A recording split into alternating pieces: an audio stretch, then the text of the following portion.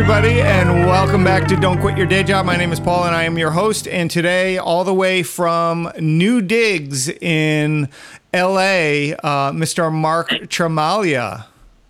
Burbank, California, home of Randy Rhoads. So you did tell me you're right down the road from where Randy grew up. Is that right? Literally, yeah. I'm like 5 blocks from his home that I would say it's his childhood home, but it was always his home. He never moved out. Like he got the Ozzy gig and was so busy traveling, he never got his own home and moved out. So yeah, his home is I can drive by there in 2 minutes. So it's kind of funny. Was that the reason why you wanted this house in Burbank, so you could be next to Randy Rhoads? I mean, isn't that what you make home decisions on? I mean, my other house out in Joshua Trees by Graham Parsons, so no, I'm just making it all up as I go. So speaking of Randy, have you gone out to the cemetery where he's buried? I've been to the celebrations they've had on the memorial of his passing, like when his mom used to go out there and his sister and everything. And they may still. I haven't gone in years. Since his mom died, I haven't gone. But I used to go out there. It was beautiful. They'd set up a tent and his mom would talk and his sister would talk. And, Zakk Wylde would show up and Tom Morello would show up and Mick Swayze would show up. Like there's always like a bunch of quote rock stars there. And it was always cool, and a lot of super Randy nerds and everybody asking about footage. And sometimes people would bring like a TV with a VCR and they'd show like an old Quiet Riot show, and his mom would sign autographs. And I got a picture with his sister and Randy's girlfriend. Oh, that's really cool. Them, yeah. So you mentioned Mick Swayze from Bullet Boys. I can only ever picture him with like a giant curly head of hair and wearing like a muscle shirt, So, because that's just the picture I have from the 80s. Is that how he just walks around in LA? Did he go to Randy's service dressed like that? He looks exactly the same. Yeah. Yeah. He had short hair for a while, but he's grown it back since. So it's back to like that curly. Yeah. Yeah, and I think his shirts are all cut off, make sure you show off the seps. I know since I'm huge. I'm to like 130 now, so, things are good. Yeah, right on. All right, so there's a couple of things that I would like to touch on in this episode, and the first thing is in some episodes in the past, we've talked a bit about surviving in LA in your early days when you first moved there and having to pawn gear. So I want to start there, and I want to understand what it means to pawn something, because I've certainly heard of pawn shops. I've seen pawn shops in the movies, and there's that terrible History Channel show that everybody loves. So when you were back in the day, when you were going somewhere, you were turning gear in to get money in the moment. That's how it works, right? Yes, exactly. In all honesty, as crappy as it is, I would sometimes go a couple days without eating, and it would just get to the point where like, I'm not, I'm tired of pushing shopping carts to get a quarter out of there because, I paid my rent and I got nothing till my next paycheck, and we got no food in the house. And, you could go down to Ralph's and push the carts back in and they would drop a quarter. So you could do, if there was enough around the lot, you could grab some and push them in and get yourself like $2, and you could go buy a couple ramen, get some, packets of ketchup, and then you had a meal, but after eating that for a couple days straight, you're like desperate, and you go, well, I got 2 Marshall heads here. Maybe I don't need one, and I can get it back. I'm 100% going to get it back. So, I'm going to go by 6 months. I'll have that thing paid off. I'll save up money. It'll be great. And 6 months later, you're still hungry. And, you don't get it back. So when you turn in a piece of gear, what happens to it? Do they immediately try to sell it, or do they hold it for you, or how does that actually work? Okay, that's a great question, because actually it's usually held. So what you're doing is you're pawning it as a collateral. So basically, I would go get a loan. Like they would look at my gear and go like, okay, your Marshall head, seriously. They'd go, your Marshall head's worth $75. So we can give you $75. And then you fill out a contract and they hold it for 6 months. So you have 6 months to repay that $75. after the 6 months period, if you don't, then they put it for sale and they'll sell it for $500 and, make a killing on it. And that's pretty much what happened every time, Wow. So when you got close to the 6 months, what's your thought process then? Or what do you remember being your thought process? Was it really, no, I really need to get this back? Or did you just decide, it's too late now, I'm just going to forget it? I was always concerned with getting the gear back, and I always just didn't have the money to do it, and I didn't have the pride to, call family and say, "Can I have, $150?" Because there was interest too. So if I pawned it for $75, I might have to pay $125 to get it out, and so I might be able to save up the $75, but then I still need, another $50 on that or whatever. So I'm like, what am I going to do? Was that a pretty common thing for your group of musician friends to pawn gear to get money? Absolutely. And there's a rock star, a friend of mine who shall remain nameless, and he hit some really hard times with drugs. And at one point, he pawned like 10 or 12 guitars, and I mean these were like vintage instruments that were worth a lot, and he was about to lose a few of them, and at that point I was playing with Bang Tango, and I had a little bit of money, and I needed to use certain guitars that I didn't have, and I couldn't afford the big ticket for them. So I went and rescued a bunch of his guitars at a pawn, and he got himself clean eventually and paid me back and took the guitars back, and it all worked out great, And it's like, and thank God he didn't lose those instruments, because they were like, a Telly from the 50s, Les Paul from the 60s, things like that. That on for $7,500 just because rough times, and it wasn't to eat, it was for other things, unfortunately. Right. So when you look back on pawning stuff, why not just sell stuff to try to get more money? As you said, like if you're pawning a Marshall head for $75, you know that it's going to sell for $500 or more. So why not sell it? Or is it really that you thought you were going to just get it back? Oh, I definitely thought I was going to get it back. Okay. I mean, every single piece, I think every single piece, I sound like I've pawned a lot. I think I've pawned 3 things in my life, but all 3 of them, I was like, I am getting them back no matter what I have to do. And all 3 of them just, for whatever reason, I wish I could even remember the predicament of why I didn't get them back, but I never did. Right. And it sucks. Again, thinking back on these rougher times for you, I'm glad are you happy that I'm dredging up all of these terrible memories for you? Yeah, no, I appreciate it. I like to know what a piece of crap I am. So, let's keep it up. So last question here. When you think back on those times, were those doing those things, were they discouraging for you as a musician trying to make it in LA? Or were they, all right, this is bad, but I'm going to bounce back and I'm going to do something? I think the first time it's bad, but I'm going to bounce back and do something. I think it got desperate after that, where it was like, oh man, I need to eat, and if I lose it, I lose it, But I know definitely the first couple, I was like, I'm getting these back regardless. This is just a temporary thing, and I'm gonna sign $1 million record deal, and everything will be great because I'll be walking around with $1 million because that's how it works, right? They just make it like, oh, it's $1 million record deal. Here's $1 million. Go buy a house and car, and I don't know how we're getting our money back, but here's your $1 million.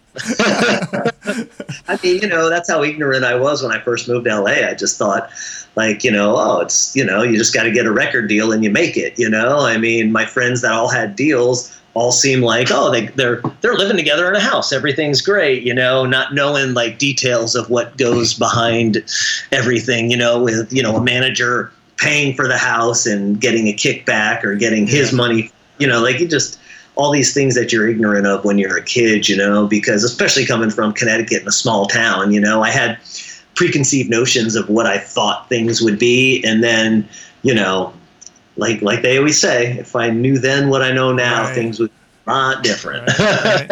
Maybe not a lot different, but they'd be different. So let's take off here a little bit and talk about gear. And so pedal culture right now for guitar players, or certain guitar players, maybe more blues lawyers and blues dentists and that sort of thing, that sort of disparaging remark that lots of people make about guys with a lot of money who buy gear. But definitely pedal culture is a thing. As you know, I like pedals and I like to buy pedals and all of that sort of stuff. What I'm interested to know from you, from a guy who's gigged basically his whole life, for a working musician, do pedals, I mean, you have a lot of pedals. We just talked about it before we started the podcast. As you moved, you found a bunch of stuff, but were pedals always part of guitar playing culture for you as a working musician? Always. I always had a pedal board. I hit a little spell in the mid 2000s where I started going direct into the amp because I could really, really hear a difference, and it was really an Americana sound. But what happened is it becomes a volume battle. Especially if you're playing with another guitar player, you got to play loud if you're playing with no pedals because you're not having anything that's boosting your signal. So. Right. It became more of an albatross than something that was cool because I'd turn up and then the other guitar player would turn up and then he had a pedal, so he'd kick the pedal on. So even though I'm loud enough, he's way loud, So it came to the point where I was like, okay, I got to start putting a pedal board back together, And yeah, I mean, moving, I cannot believe the pedals I have. Like I literally filled a briefcase and like 4 pedal boards full of pedals. I mean, I have everything from volume pedals to wah-wahs to whammy pedals to multi-effects boards to, all sorts of stomps. Now, the one thing I don't have that you have is I really don't have any boutique pedals other than like that love pedal I have, and I have a Timmy. And I don't even know if those are considered boutique because any of those square ones that look like a Boss MXR pedal, I mean, as a kid, I saw Randy Rhoads use those. I saw Eddie Van Halen use those. I saw Jimmy Page use those. Prince used a Boss pedal board his whole career.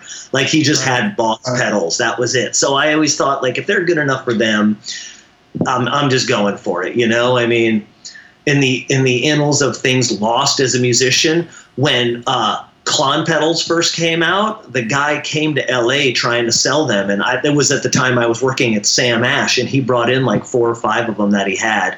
And one of the other guys in the department bought it, and the repairman bought it, and he still has it. And that thing's worth like $3 or $4 grand. And he was selling them for like $150, $200, And I was like, I'm not that into pedals. I don't need this Klon thing. What, it's a clean boost. I want distortion if I want to boost, I will say most of my pedals, I don't know how you go about, and I'd like to hear your way of finding pedals. But for me, like I rarely search out any pedal until I hear somebody else play it. And then I go, damn, that's a good pedal. Like my pedal board now consists of the Love pedal, and I use that mainly for low volume gain.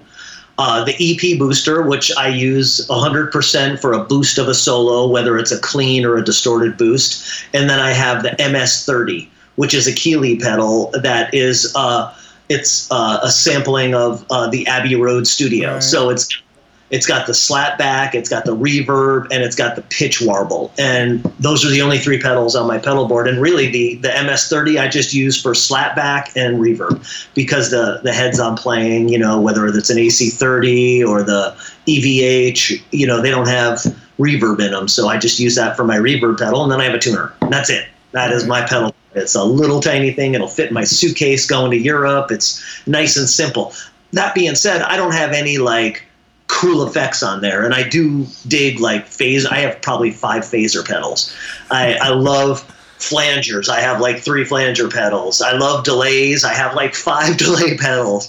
Those are the main ones that I kind of mess with. I have a bunch of wah-wahs. I like wah-wahs. I do have a couple of cool chorus pedals. I have the Dimension C, which like Prince used, or Dimension D. Whichever one, Dimension C. If Prince used that on Purple Rain, and it's like if you play the chord with that pedal on, it's like holy crap! It sounds exact. I mean, it's stupid. It sounds so exact. But yeah, I mean, and those like the phaser, the Dimension C, and flangers, those kind of go off and on my board. Here and there, I'm like, yeah, it might be fun in this section of a song to use that. But for the most part, it just, more pedals is more shit to plug in, and more little areas where you can have problems with your sound and stuff that you don't know if it's a cable or a power cable or whatever, but I think the best thing I ever did for my pedal board was get one of those bricks, those Smoky Joes, I think they're called, and it's just a lithium battery and it's rechargeable. Right. So when I'm in Europe, I just charge it in the wall and it works for, I think it's 10 hours or something like that. So I get like 5 or 6 shows out of it and plug it in and charge that sucker up. But I don't ever have to, and when we go over there, we rent the gear that's already there. So, the AC30 I'll be using already has the right plug on it. I don't have to worry about that. Then I would have to have a hassle to find a plug for a pedal board at the front of the stage. Right. Now I don't have to do that. Now I just plug it into the battery pack and I'm good to go. So pedals are certainly, as I said, pedals are really a big deal now. And just as an aside, I only have weird pedals, right? I don't have pedals that make normal, like I don't have a chorus pedal. I have pedals that make crazy backward sounds and all of this stuff. Which is awesome. That's stuff I love too. So that's it. I mean, that's it. I have 2 digital delay pedals and I have a Zoya, which can do anything. And I have a crazy reverb pedal. So I don't do any normal sounds, basically. Do you use gain pedals? I don't, for my normal Mesa, I don't. All the gain comes from the amp. It's a 3-channel amp, and I just switch it with MIDI, and it's all fine. Yeah. Yeah, absolutely. So going back to back in the day, I know that everyone was using full stacks or maybe 2 full stacks on, loading their gear in and out, which to me now seems absolutely insane, right? I just want my combo on wheels so I can push it places. I hear you. Yeah, and so you guys were loading this stuff in and out, but were these big spaceship pedal boards also a thing, or was everybody just plugging straight in? The big pedal board spaceship things have been a thing, especially in the 90s when Incubus was big and those kind of new metal bands were coming. I mean, Korn and Limp Bizkit and all that, those were like, I saw pedal boards that were like a V, like there was so many pedals. And I, for one, have never used a lot. I've always liked pedals. I think the most I ever used at a time was maybe 6, which would be, because I always liked the flanger, phaser,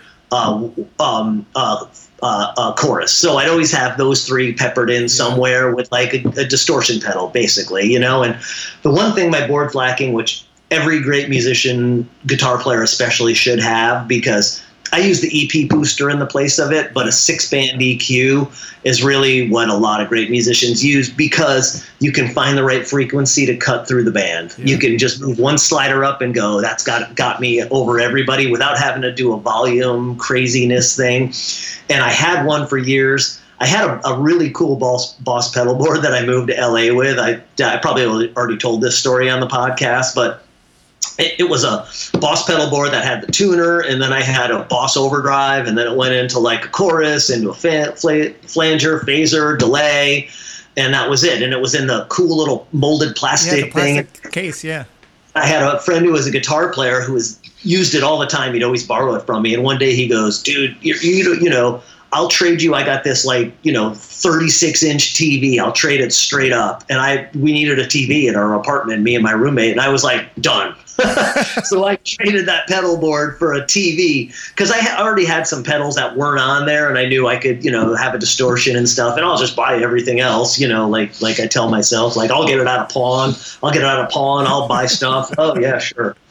But yeah, so I traded a TV for that. And I see, even Prince, like his last concert, he was still using that molded plastic little Boss pedal board with like 6 pedals on it. It's like, holy shit. And what happened to the TV, Mark?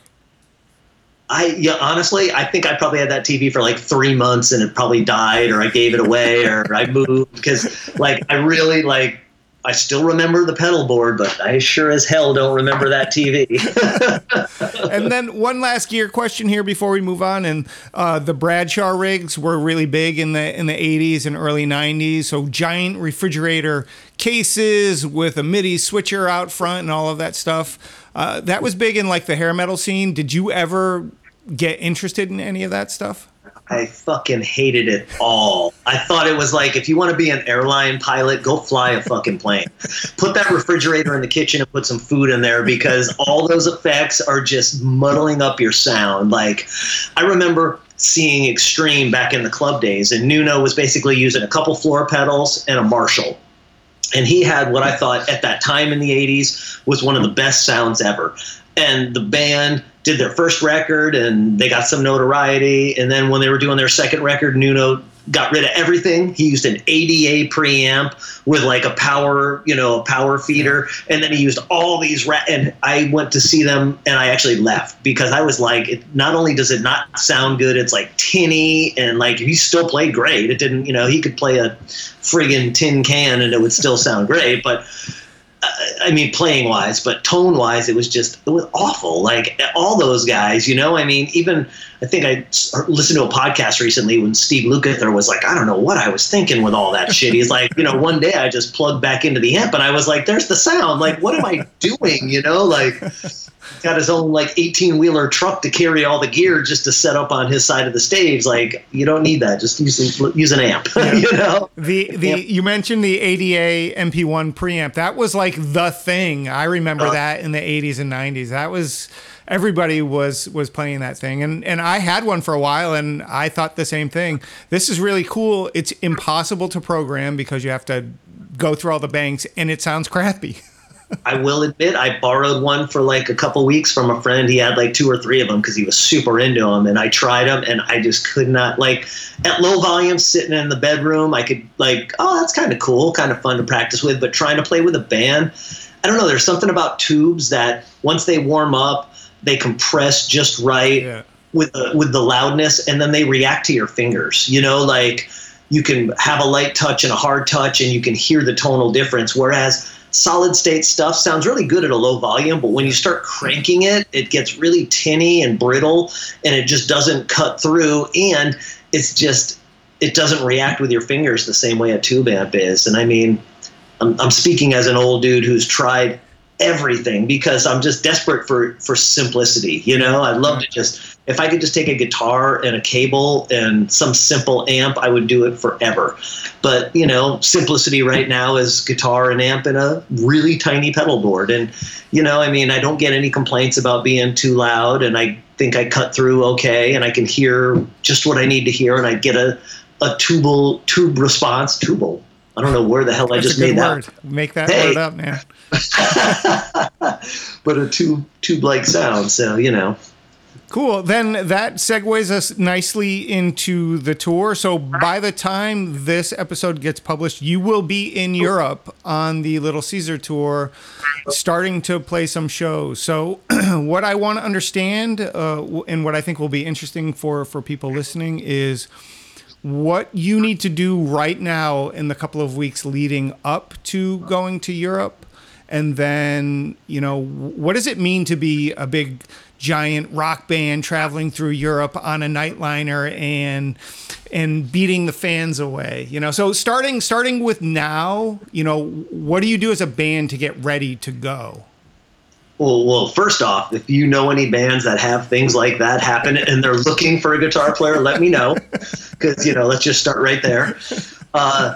For us, I mean, we're a legacy act, so our crowd tends to be older, but like we have talked about in the past, Europe tend to bring their kids with them or their kids' friends, and you get a nice mix of people, as far as getting ready, like, honestly, it's more of a mental preparation because, like, being away from the dogs and the new home and my wife and traveling, things have been really crazy in the world personally, I mean, dealing with the move and things that have happened around our personal lives is so it's like my focus isn't as great as it should be. I've been working a lot too on a TV show, so that's been taking away time, whereas mentally I'm like going, okay, I got to make sure I have, all my pedals and my charger. I got to make sure they can fit in my suitcase because I have to check my suitcase. I got my one guitar. I still haven't ordered guitar strings, so I got to get in touch with the company and have them send me a bunch of guitar strings so I can change them. I got to make sure I have my charger for my lithium battery, because this year I don't think I'm going to bring a laptop. I think I'm just going to bring my iPad. So that means I'm going to have an adapter. So when I'm in a hotel room, things like that, like stupid minutia is really where I'm at right now. And it seems like, all the forces that be are trying to make this tour not happen, except the band guys are just like, screw it, we want to go, And so, they canceled the first festival show we were going to do, which was going to be really big because they couldn't get the proper paperwork. And then EU just, made this restriction about unvaccinated travelers, which was just a recommendation. It's not like a hard and fast thing. So at this point, we're 100% still going. We have our airline tickets, we have our hotels booked for the tour, and it's going to be interesting. I mean, I was talking to you before we started the podcast saying how the first 3 shows I played in LA were elbow to elbow people. Like, it was insane. Like, I couldn't even get into the Viper Room to get my wife. I had to call her to come meet me outside. And then the last show we played, which was last Friday, the CD release party for the Cruzados, the place holds 100 people. We wanted to do it at a small punk rock venue, and I think we had 40 people there. And it was just wow, what a difference. Even when I got there, it was empty when I got there. I was like, is anybody coming out tonight? And people did show up, but it was still not at all what I expected. I expected the other shows where it was going to be packed. But once the mask mandate came down again and the Delta variant is just killing a lot of people, people said wisely, I'm going to not really go out. So, and I'm vaccinated and I get tested constantly with my job. So I feel, knock on wood, like I'm being safe. And I wear my mask and I wash the hell out of my hands. So I try to do the right thing. My family has medical practitioners in it, 4 of them to be exact. So, between all of that and the haranguing that they give me to do the right thing, I feel good. So when you play shows in the US, especially in California, are you bringing 2 guitars? Because I know you mentioned that when you go to Europe, you only bring 1. So what's your approach to bringing X number of guitars? Yeah. My approach is how little of stuff I can carry into the place. I mean, honestly, that's my motivation. I got, 20 odd guitars. I'd love to bring 4 or 5 and be cool like Rich Robinson. I saw the Black Crowes and he literally played a different guitar. They played 15 songs. He played 13 different guitars. Okay. And it was funny, the one song that he played the same guitar twice, he actually took it off and walked over to his tech, and his tech said something to him and he shrugged his shoulders and put the guitar back on and walked out. I laughed. Probably not many people caught that, but it's I would love to do that. But realistically, I just bring my EVH and I roll that on the 212 cab that I play. And then my pedal board is in a little shoulder bag. So it's got 4 pedals on there, weighs nothing, with the little, brick charger. And then I bring my Les Paul in normally a soft case. When I go to Europe, I have a hard shell case that I bring it in that's got some protection to it. So yeah, I try to keep it simple. Now, that all being said, the Cruzados, when we did the record, I used some pretty specific guitars for certain tones on the album. So I have to bring 3 guitars to the Cruzado shows. So I bring the Dan Electro because I played some ratty slide stuff on this silver tone, from the 50s. And you got to have that sound. I've tried it with the Paul. I tried it with the Telly. Didn't work, and I played the Telly on 90% of the record. There's 2 songs where I played the Paul.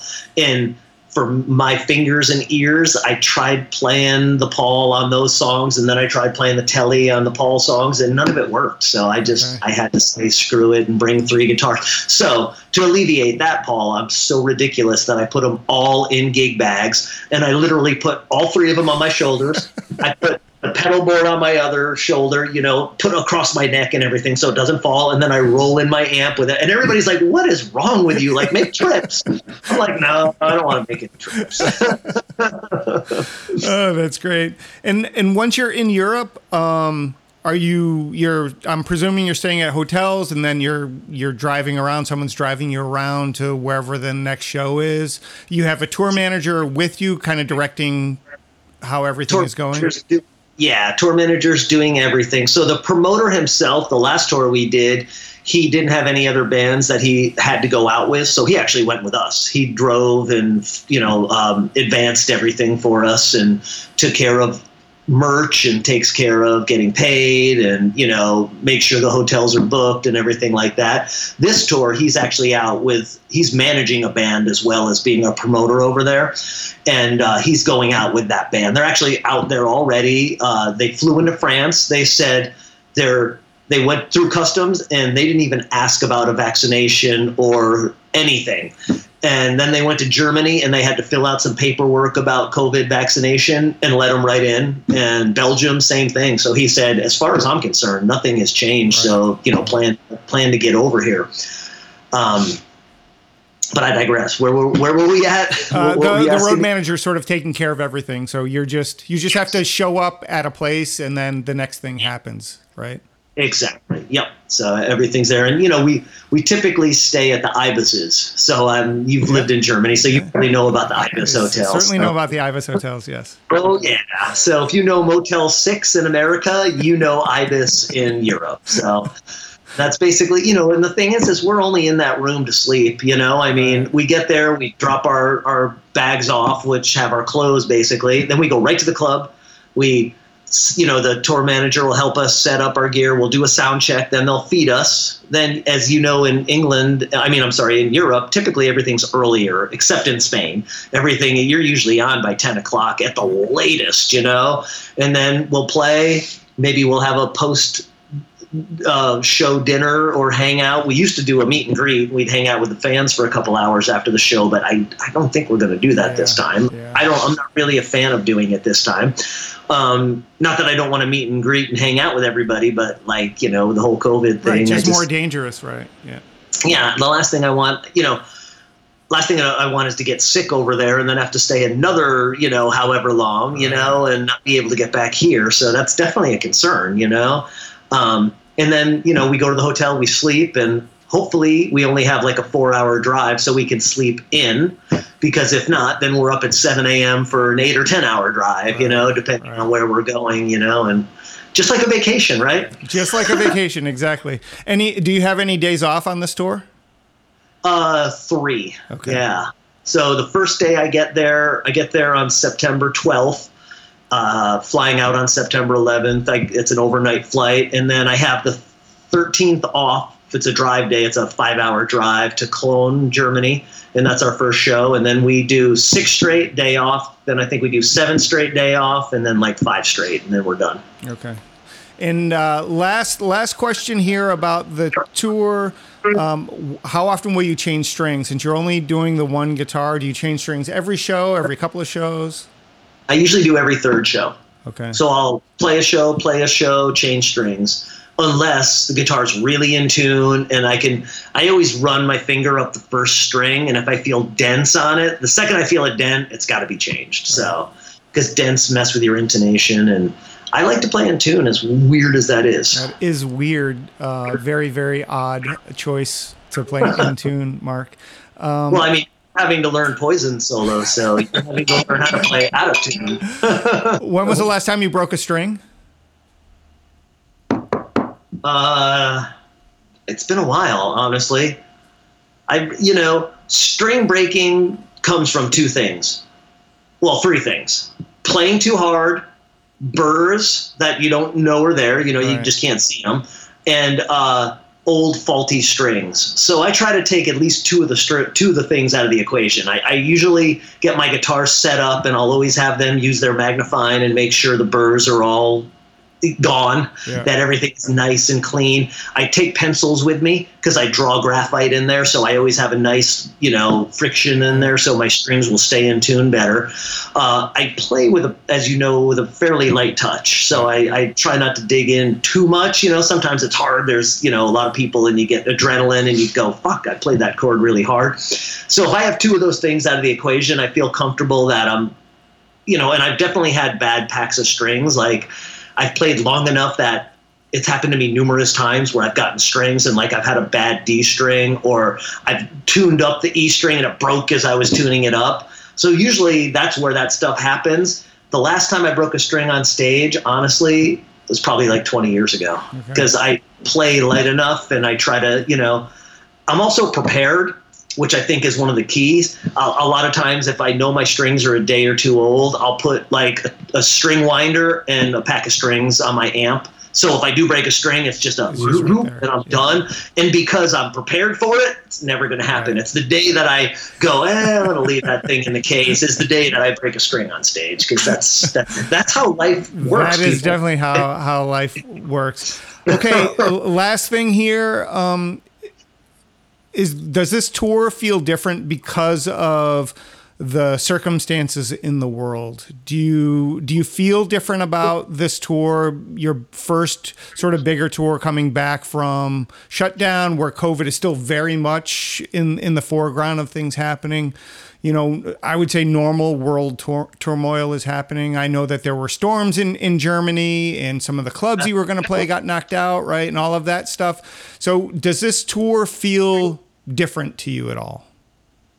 100%. Yeah. It doesn't feel, there's usually an excitement and an anticipation. Usually like I kind of can't wait. And honestly, even like 2 or 3 weeks ago, I was like, I kind of can't wait, Mm-hmm. But then the Delta variant really surged, and then I saw the numbers in France, which is we're spending, 5 days in France. And then, my wife and I were planning on spending a week there, because she was going to come to my last show at Étoile, this old school opera house that is going to be really cool, because we've already almost sold it out, if it'll, still happen.